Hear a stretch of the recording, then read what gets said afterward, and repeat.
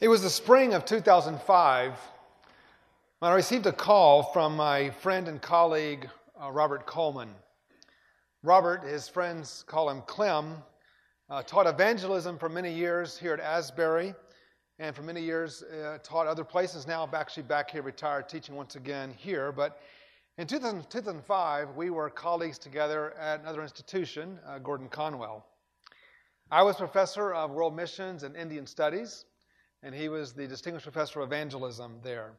He's perhaps best known to many of you for his best-selling book, Master Plan of Evangelism, which has sold millions of copies in many different languages.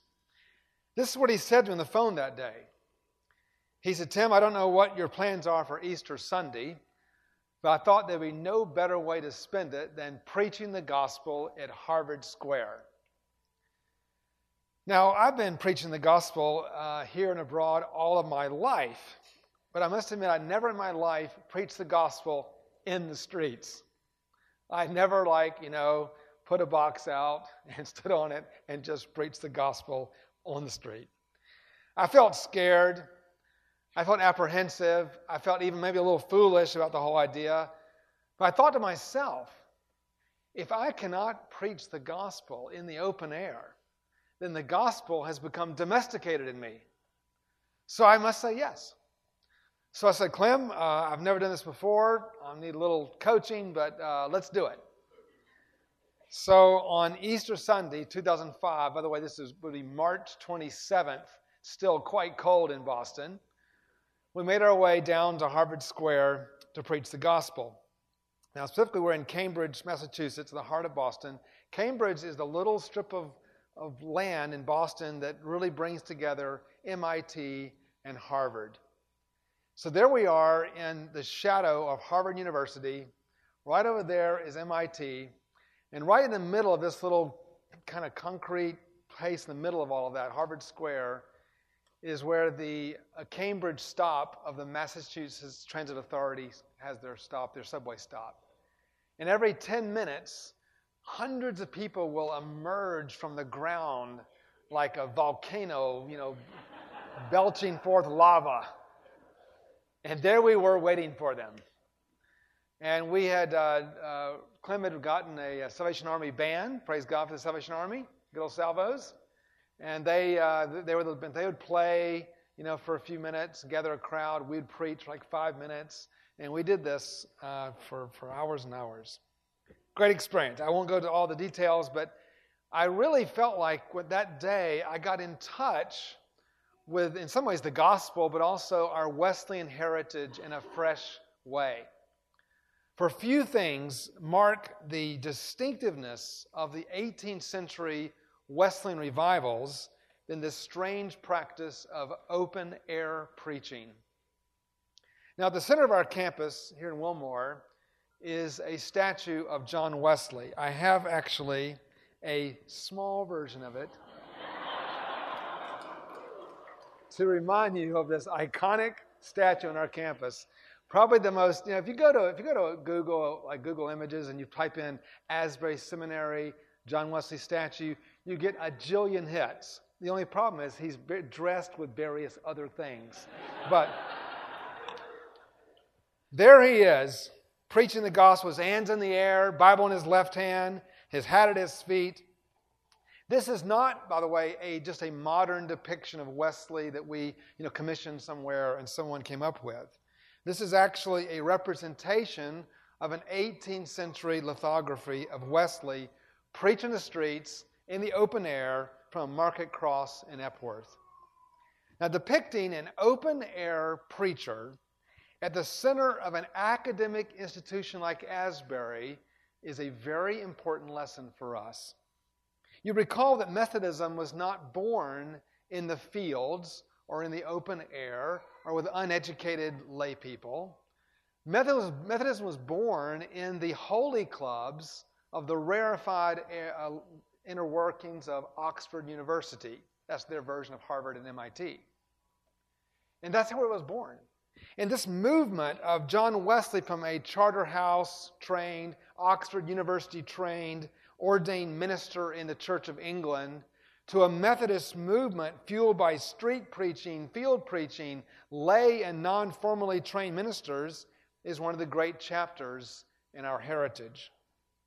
There's so many lithographies of Wesley preaching on the open air. In fact, when this message is posted, I will put a link to that. You can see some amazing pictures of that.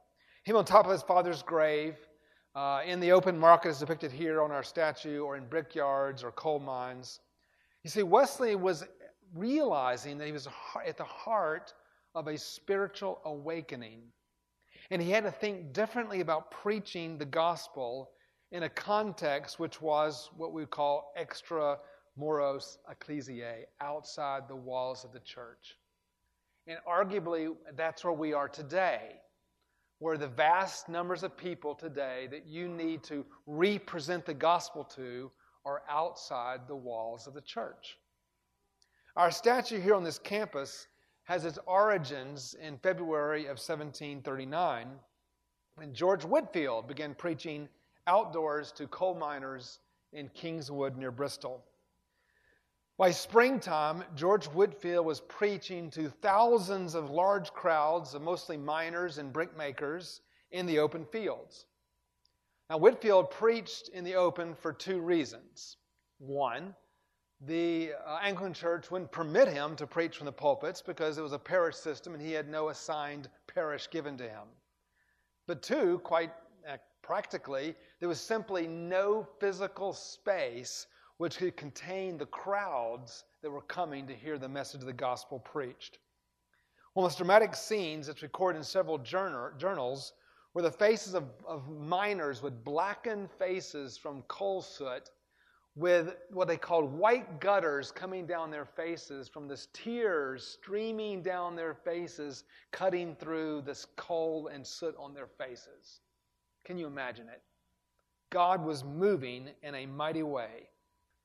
But Whitefield had many other preaching engagements. He had opportunity to be over in Wales. He longed to come back here to America, to the New World, to continue his work here and his orphanage work. And so he finally decided to call upon a 36-year-old evangelist to kind of come down and take it all over. Anybody here happen to be 36 years old? Surely we have a 36-year-old here somewhere. Praise the Lord. There she is. Think about it. 36 years old. A young man named John Wesley called to come down and take on this movement. And so Wesley was invited to come down to Bristol, England and do something he had never done before in his life. Kind of like me in 2005. Open air preaching. Now, Bristol was one of the largest cities in 18th century England. They made bricks there, obviously. They made mine for brass and zinc. And Wesley felt about open air preaching kind of like this is really not a very good idea. In fact, he even said that he thought it was just just not right to preach any place other than a church building. So he brought it before the Fetters Lane Society, which he belonged, and they did what people did in that day. They cast lots, and the lots fell to yes. And so he agreed to go down and preach the gospel out in the open. And he wrote this in his journal. I'm quoting from his journal. Wesley writes, "I could scarce reconcile myself at first to the strange way of preaching in the fields, having been all my life, till very lately, so tenacious of every point relating to decency and order. I should have thought the saving of souls almost a sin if it had not been done in a church." It'll bring you to tears, won't it? Later, when he preached to thousands in the open air, he preached from the Sermon on the Mount, wonderful series, remarking that the Sermon on the Mount of our Lord was probably a pretty remarkable precedent for field preaching. And so off he went. Over the next few days, he preached around Bristol, in Baptist Mills, in Haynham Mount, in Kingswood, in Rose Green, Bath, and Pensford. These were not planned events like, Billy Graham kind of machinery orchestrated kinds of events. These were events that happened. Travel, go to a town, preach, but they all drew between 1,000 and 7,000 people. His favorite venues were graveyards, in marketplaces. Graveyards were chosen because a tomb could be used as a pedestal to preach from. And the church building, how about that, preaching on someone's tomb? And the backdrop of a church building made for a great sound backdrop, which helped the amplification of voice in the days when there were no speakers. Markets were often used because there was a cross in the marketplace. In 18th century England, in fact, all over Scotland too, the whole now UK, they would use crosses in the marketplaces because it was a reminder for people who did their buying and selling to trade and buy and sell honestly. So you could actually preach in the open air in the marketplace underneath a cross. In fact, that's actually the background of this particular version that we have on our campus under a market cross. Now, local clergy opposed them at every turn. They called them unwarranted. They called them an even illegal intrusion into their parish. People threw mud on them. People threw stones at them regularly. People jeered at them. Some people unleashed herds of pigs into the crowds to break up these crowds. But they kept preaching the gospel. They knew that all that mattered was the final vindication of it all before the Lord of glory. I hope all of you remember that that's what matters in the end. You will be opposed. You'll be jeered at. They may not release a herd of pigs in your congregation, but maybe. You got to keep on preaching the Gospels. Wesley's famous line, "All the world is my parish," is rooted in those realities. Closed pulpits to him, every pulpit in England close to him, and also the fact that he had embraced a rather bold new ecclesiology, preaching in the open fields. But a movement was born. And this movement slowly became known as the Methodist movement. But they had major challenges. They were people coming in masses. They were mostly the uneducated poor. And Wesley, like Asbury on this side of the Atlantic, was realizing they were witnessing the emergence of a whole new church planting movement. This was not like sheep stealing, sheep swapping. This was a newly emerging church planting movement. At this point, Wesley knew they had to think differently, organize, turn this into something powerful. As he said it, organize to beat the devil. That's what Wesley had to do. The genius is found not in the fact that they became field preachers per se, but actually in their joining that with discipleship bands and class meetings and the truly remarkable preaching they engaged in, what is called homiletical theology. That is, the content of Christian theology, Christian teaching, conveyed not through textbooks, but through public preaching of the gospel, and indeed through every public expression of their ministries. I want to focus my 8th convocation address on homiletical theology. It was homiletical theology or catechetical preaching which turned a popular spiritual uprising into a major church planting movement which transformed the world. An excellent book on this topic comes from the pen of one of our professors, Dr. Kenneth Collins, his book, A Faithful Witness, John Wesley's Homiletical Theology. When you begin to examine John Wesley's sermons and what he preached during his whole period, you'll discover that John Wesley's preaching bears almost no resemblance to preaching in the Wesleyan tradition today. There is a huge gap. We must take note and re-examine what we have lost. For those students who are not preparing to be preachers, this applies to you as well. Because it invaded all of their ministries, whether it be counseling, whether it be in church planting, youth ministry, formal teaching ministries. All your future vocations should be expressions of thoughtful reflection, which is theologically rich and biblically faithful. Now let me just remind you all why we are here and what makes the Wesleyan tradition so rich. Among many things, it's the capacity to bring together into a holy synthesis that which is often thought to be in conflict. And you know many of these, the head and the heart. I noticed that Dr. Reverend LeGrand mentioned already in her opening prayer. Law and grace, divine sovereignty, human free will, depravity and divine human synergy, evangelism, social action, and on it goes. The deep capacity of our tradition to hold these rich biblical truths together is one of the reasons I believe that our tradition is so compelling, so powerful.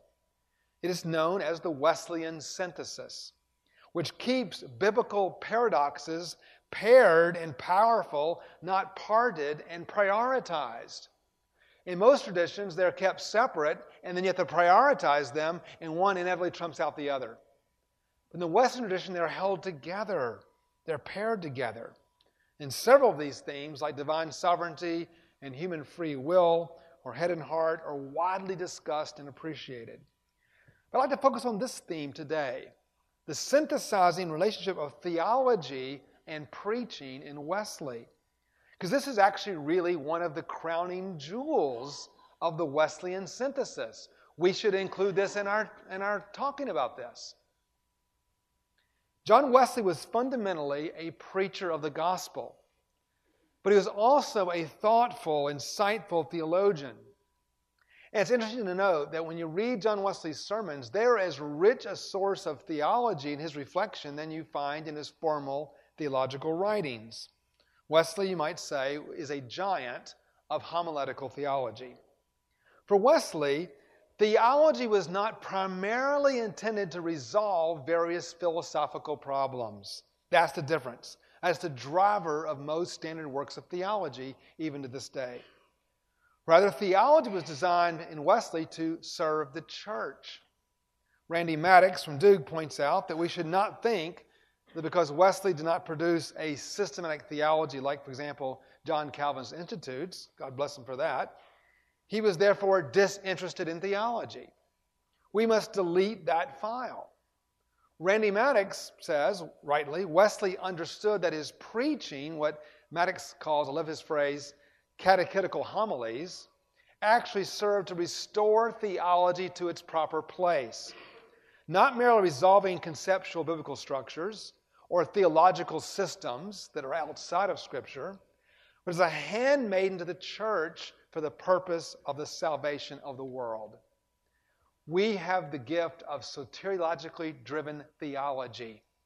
That is something we should revel in. It's not philosophically driven, but soteriologically driven. That means that preaching can be linked to theology, not just esoteric thinking. Now, to understand Wesley's approach to preaching and empowering the early Methodist movement, we must go back to the 16th century. When Henry VIII died in 1547, his only son, Edward VI, became king. Now, he has the distinction of being the first king raised as a Protestant. Now, Edward VI is the one that really opened the door to the Reformation in a full and open way. Most of you are familiar with the most famous publication under his short reign, the Book of Common Prayer, published in 1549. The 39 articles derived from this work, which was finally finalized in 1563. You must understand that pastors in the 16th century, if you go back in time, they had no precedent for preaching on Sunday morning. The thing that so much defines how we frame and shape Christian services was simply not done. They had, short homilies, sometimes during Lent, but the idea of robust weekly preaching was not known. And so Edward VI, who authorized the preparation of a set of sermons that were given out to help the church and help pastors teach the faith to their congregation. Listen to this. The recovery of preaching as public catechesis, the exposition of Scripture for the laity, was at the heart of the Reformation recovery of biblically formed faith. So Thomas Cranmer, who you may remember for 22 years served as the Archbishop of Canterbury, he produced 12 sermons which became the 12 standard sermons to be used in the church. These became known as the Edwardian homilies after the king. And it laid out all the key doctrines of the Reformation. They had homilies on the authority of Scripture, the homilies on justification by faith, homilies on perseverance, on sanctification, on many, many amazing doctrines. In 1547, which was the first year of his reign, Edward VI issued a royal injunction that every church in England must have three things. They must have an English Bible. Remember, Tyndale's New Testament, published at his own life in 1526, had been smuggled into the country. Here we are just a few decades later, and that now an English Bible is being required to be held by every church.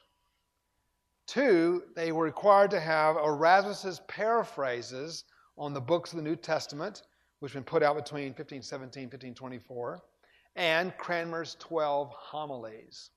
Okay?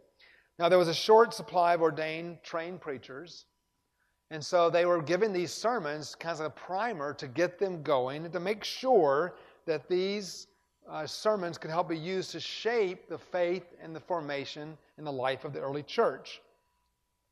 In 1571, Bishop John Jewell from Salisbury added 21 more sermons officially to the list, which were more practical, sermons on prayer, on sacraments, on fasting, on marriage, on gluttony, on drunkenness, and so on and so forth.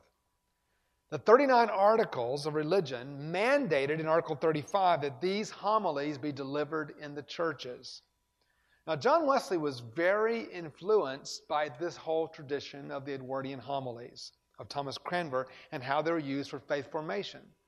So when the Wesleyan movement began to emerge, he produced a revised version of the Book of Common Prayer, a revised version of 39 articles, and he produced his own set of what we now call the canonical sermons, official Wesley sermons, which were then given out to all the preachers to preach in the churches. And this happened, a collection of sermons in 1746, again in 1748, again in 1750, and again in 1760. The 1760 edition included 43 sermons, though a later publication of that same edition included a 44th sermon, and these have become known as the canonical sermons of John Wesley. And they were used and required to be used by pastors like many of you, going out into tradition to preach the gospel in the churches.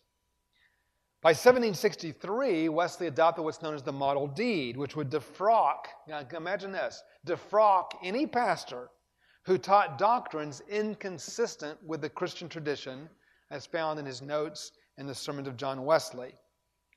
Now today, tragically, all such doctrinal boundaries in Wesleyan preaching have all but evaporated. Today, Methodist preaching is, generally speaking, not particularly Wesleyan. It's often not particularly driven or framed theologically or even attentive biblically at a deep level. We even have quite a bit of preaching which falls outside the boundaries of historic Christian orthodoxy. The 43 sermons were required to be preached in order to assure that basic Christian content and all preaching would serve as a formational guide for those schooled, those unschooled, lay, clergy, or whatever, in the newly emerging Methodist societies and bands which were emerging across the country.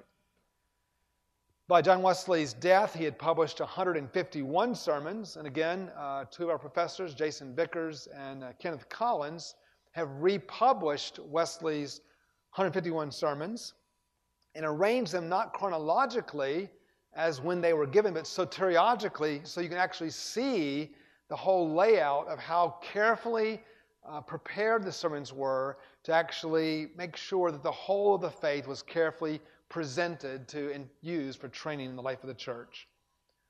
Wesley scholar from Duke, Richard Heisenhotter, is correct when he says that Wesley's canonical sermons were designed to provide a solid doctrinal basis and boundaries for uneducated preachers and newly emerging congregations.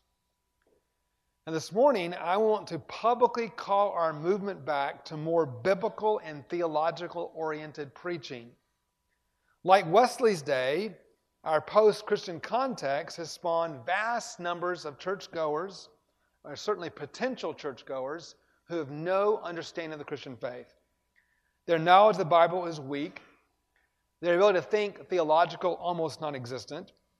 Therefore, this stands as a fresh mandate for us to put aside the light-hearted, casual preaching which becomes so characteristic in our day. This is not about rhetorical style. Please hear me. Whether you preach topically or narratively or exegetically or expositionally or whatever way is not the point. Your preaching classes here will help you flourish in a range of styles that work well with you and your gifts. But you'll also be taught the driving point and the deeper point is that the underlying reality of all preaching should find its solid source in biblical theological themes and sermons. We must cut as a cancer out of our homiletical vision the, quote, I just put the cookies on the bottom shelf approach. Cut it out. Today. I just give them what they want to hear. Cut it out. It's cancerous. Cut it out. Preaching is not infotainment. A post-Christian culture will not be transformed by light-hearted fluff with a sprinkling of vague spirituality and God talk. The church, if you want to be honest about it, the congregations you are called to serve, they are tired of being spoken like children. Spoken to like children. They are tired of going into sermons with such low expectations. They are tired of hearing sermons which are cobbled together on Saturday night between commercials.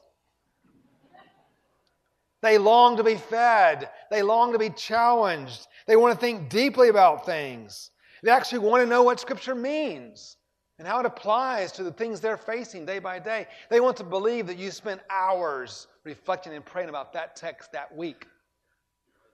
They long for that. Is it any wonder that we've encouraged people to come to church in short pants and baseball caps and drink coffee during the service? Because we ourselves have almost lost our memory that corporately assembling into the presence of the living God is a holy, sacred enterprise. We've almost lost our memory that proclaiming the Word of God is a high calling and the most sacred discourse in any culture in the world. And that's the gift you've been given. In the wider culture, our social and political discourse has become coarse, crude, and infantile. Civil discourse has been slain, and demagoguery is now on the throne of public discourse. Most media outlets have succumbed to this, and it's actually difficult to encounter thoughtful, principled reflections on almost any topic that confronts our culture today. We must position ourselves as a striking alternative to that, to whatever's going on in the broader discourse. We must be thoughtful. We must be principled, insightful, prepared. Indeed, all of ministry is a reflection of a holy, sacred calling.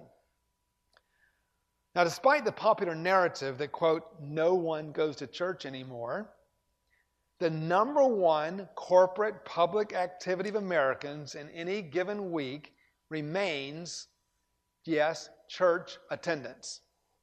Between 25% and 37%, based on how you define a regular, of Americans attend church regularly. The NFL, in contrast, which, by the way, has passed baseball as the most popular sport in America.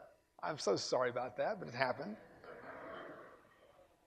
Even the NFL, in contrast, only draws 17% of Americans to an actual public event. Now, with apologies to Ellen Marmon today, church attendance even outranks NASCAR. Where's Ellen? There she is. Okay, just for the record. The point is, we still have an enormous privilege which is given to us in this nation today. And by the way, this is a privilege which is also true of our sisters and brothers in Africa, Asia, Latin America, Europe, and Oceania.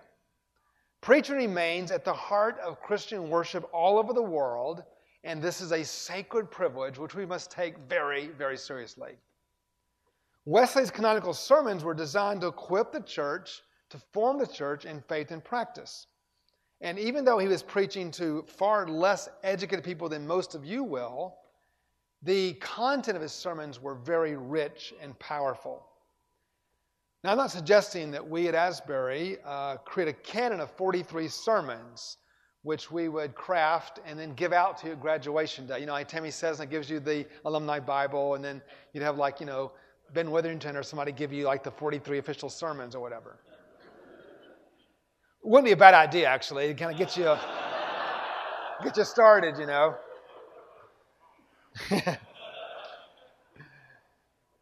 What I am suggesting is that part of our homiletical process, we should think more deeply about what great doctrine of the faith we are seeking to communicate.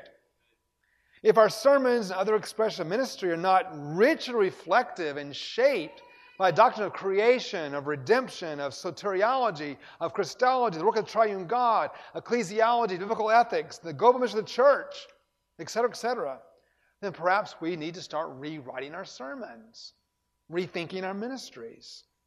We certainly should reconceptualize or re-examine Wesley's sermons and look at them more carefully. We also should develop our own intentional overall plan in our preaching ministries to make sure that over the long haul we are delivering the proper content of the faith to our congregations.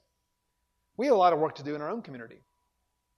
It's not a burden which can or should be borne by our homiletics department alone. We need a holy alliance between, yes, let's say it again, IBS and exegesis classes and church history and theology, our praxis classes, our homiletics department, our chapel ministry, our conferencing, the Beeson Center for Biblical Preaching and church leadership, a lifelong learning, Seedbeds Preaching Collective. We must see this as a shared goal of all of us in keeping with our mission statement. When I was in seminary, for example, as a student 35 years ago, I took an exegesis course in the Minor Prophets. This is one example of many I had. It met 3 hours in a single session in a week. The first hour was spent translating the text from Hebrew into English and dealing with various textual, and linguistic issues with the text that we're looking at. The second hour was spent examining the historical setting of the passage, understanding the theological import of the passage and so forth. Took a 15-minute break. We came back after the break. And the third hour, the professor would stand up and preach a 30 or 20-minute message on that passage. And then we would talk about how that passage could be applied in the life of the church. Now, in 3 hours, we went from the Hebrew text to historical grammatical exegesis to preaching the gospel in the church, all in 3 hours. Now, I still had preaching classes, but they were being supported by the larger enterprise. Because the homiletical collapse of the Methodist tradition, which, by the way, was our great stronghold, and to think about it, today it's collapsing, is one of the great tragedies of our time. This is not a technical problem. This is not a problem that can be solved in a homiletics class. This is a problem, this is an adaptive problem which requires all of our resource in thinking about how to change the DNA of what you do when you step up in the pulpit and preach the gospel. We must overturn the foundations of contemporary evangelical preaching. Our theological underpinnings are become too weak. Our knowledge of church history too vague. Our understanding of Scripture too superficial. Our being formed in the practice of ministry too insufficiently reflective. Our sacramental life too casual and disconnected from the tradition. And yet that is why you came to seminary. Every day you spend here will reap 100 times back to you. And under God's care, our faculty is prepared to lead a whole new generation of students back to the fountainhead of sustained, theologically formed, biblically faithful, historically rooted ministries. In conclusion, if you could go back in time and visit the foundry where Wesley lived and had his London base, we would find there a large room, first of all, which would seat 1,600 people for preaching of the gospel and the word. They were small rooms dedicated to 60 separate class meetings per week for theology and formational instruction. You'd find a book sales room like our seed bed for material distribution and pamphlets. It was a school for 60 needy children and an infirmary for medicine. It's a pattern not so much in size, but in scope for what it means for us to spread scriptural holiness throughout the world. All these diverse ministries were held together, and intentionally so, by a commitment to homiletical theology. It was a preaching infused movement that went into every crack and corner of the whole movement. It is biblically framed, theologically robust, and we cannot fulfill our mission as a seminary in the world unless we recapture our commitment to homiletical theology. It is not so much whether we preach in the open air or not. We recognize what is coming forth from our mouth. On this campus, we have two statues. Charles Wesley, right here in front of Estes Chapel, who wrote 6,000 hymns. And John Wesley, the founder of our great movement. I love those statues. My only regret is that they're silent. They can't speak to you. You see Charles Wesley, they're poised, but you don't hear these 6,000 hymns that came coming forth from his mouth. Hymns that were part of this enterprise. Hymns like we sang today, And Can It Be? We'll close with another Charles Wesley hymn. Oh, for 1,000 tongues to sing. Come thou long expected Jesus. Christ the Lord is risen today. Love divine, all love's excelling, and on it goes. They got it. And all they did. And Wesley, when you go by campus, when you walk by campus and you see John Wesley's statue, please hear him preaching. Hear those sermons coming forth from his mouth. His commitment to the central role of homiletical theology, doctrinally rich, but practically aimed for the life and faith of the church and the salvation of the world. Amen.